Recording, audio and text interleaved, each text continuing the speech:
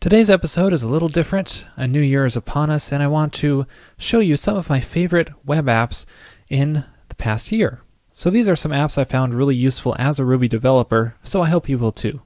Just a quick disclaimer, some of these apps are commercial apps which have been sponsors in the past, but no one's paying me to promote them here. I'm just promoting these apps because I think they're awesome and useful to developers. The first one on my list here requires no introduction, and that is GitHub. Let's just put it this way, if you're a programmer and not on GitHub, well, you should be. I really encourage you to check it out. But also I want to point out some of the side things of GitHub which many don't really use, like gists, for example, that are really useful ways for just sharing little snippets of code.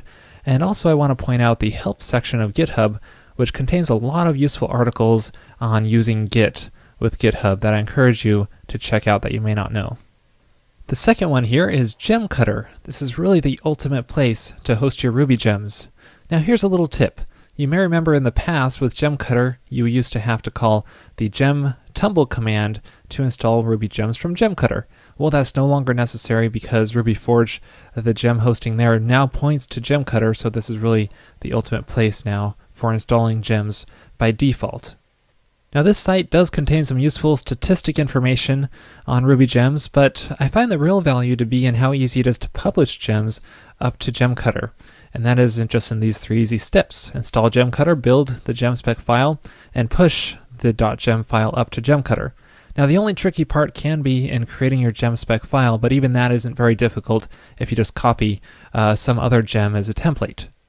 Now you can check out my can gemspec file if you want an example of a gemspec, and then just change the information in here to fit your project. Now it really is easy just to edit this file directly whenever you're creating a new version of the gem, and then you could just build and push this to release that new version. The next one on my list is Caliper. I'm really excited about this one because you may remember back in episode number 166 I covered the metric foo gem. Well, this is basically metric foo online. It's a great way to quickly gather the metric information about basically any Ruby project that's hosted in a Git repository. So you just paste the Git repository URL in here, Git metrics, and then almost instantly you'll gather all the metric information for that project.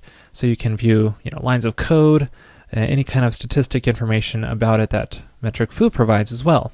So I encourage you to check this out not only for your own projects to find places you can improve your own code, but also for other projects that you may be interested in. So let's say you find some kind of gem or plugin that you might want to use. Well, try running it through Caliper just to get an idea of how large the project is and how well it's designed. Another site I visit quite frequently is rdoc.info. So if you're looking for documentation on a given Ruby project on GitHub, just check this site out and look for the project and create it if it's not here already, and it will automatically generate the RDocs here and make them available to you, and you have a nice method list and so on to reference as you're browsing the RDoc information. Another app I'm really excited about is RunCodeRun. This is a very simple continuous integration server where you just point it to a GitHub repository and it will run the tests for you and report back on whether they pass or fail. So it's free for public repositories, so I encourage you to try it out and make some use out of it. It has a really nice setup of browsing your projects and then seeing which ones pass and fail and so on. It's definitely worth visiting. Now here's a little tip. RunCodeRun uses the default rake task to run your tests, so really you could point this to anything you want. So here you can see in this rake file I'm pointing it to both the spec and features tasks, which will run both the RSpec and Cucumber features. So this way we can run all the specs that we want in whichever one we want. Here's a great resource, the Ruby Toolbox.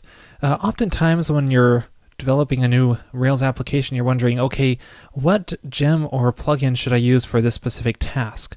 And oftentimes there are multiple options to choose from. So this is a great resource in finding out which various options or gems or plugins are available for handling a specific task. For example, active record versioning. You can click on here and get a list of projects which handle versioning in active record and so on. So it's a really great way to find new plugins and gems to handle a specific task. Another app to check out if you haven't already is New Relic RPM. This is immensely helpful in finding out performance issues and monitoring various parts of your application, so just to ensure that it's running smoothly and to keep it running smoothly. Now, even the free version RPM Lite is really helpful and offers a lot of great value to any Rails application. I encourage you just to try it out. You really don't have anything to lose. Now, if you're watching this, you probably love screencasts, and a great resource for screencasts is Learnivore. Now, this has a great many screencasts which are just aggregated all into this one site. So it includes Railscasts and has many, many other both free and paid screencasts. So I encourage you to check out at learnivore.com.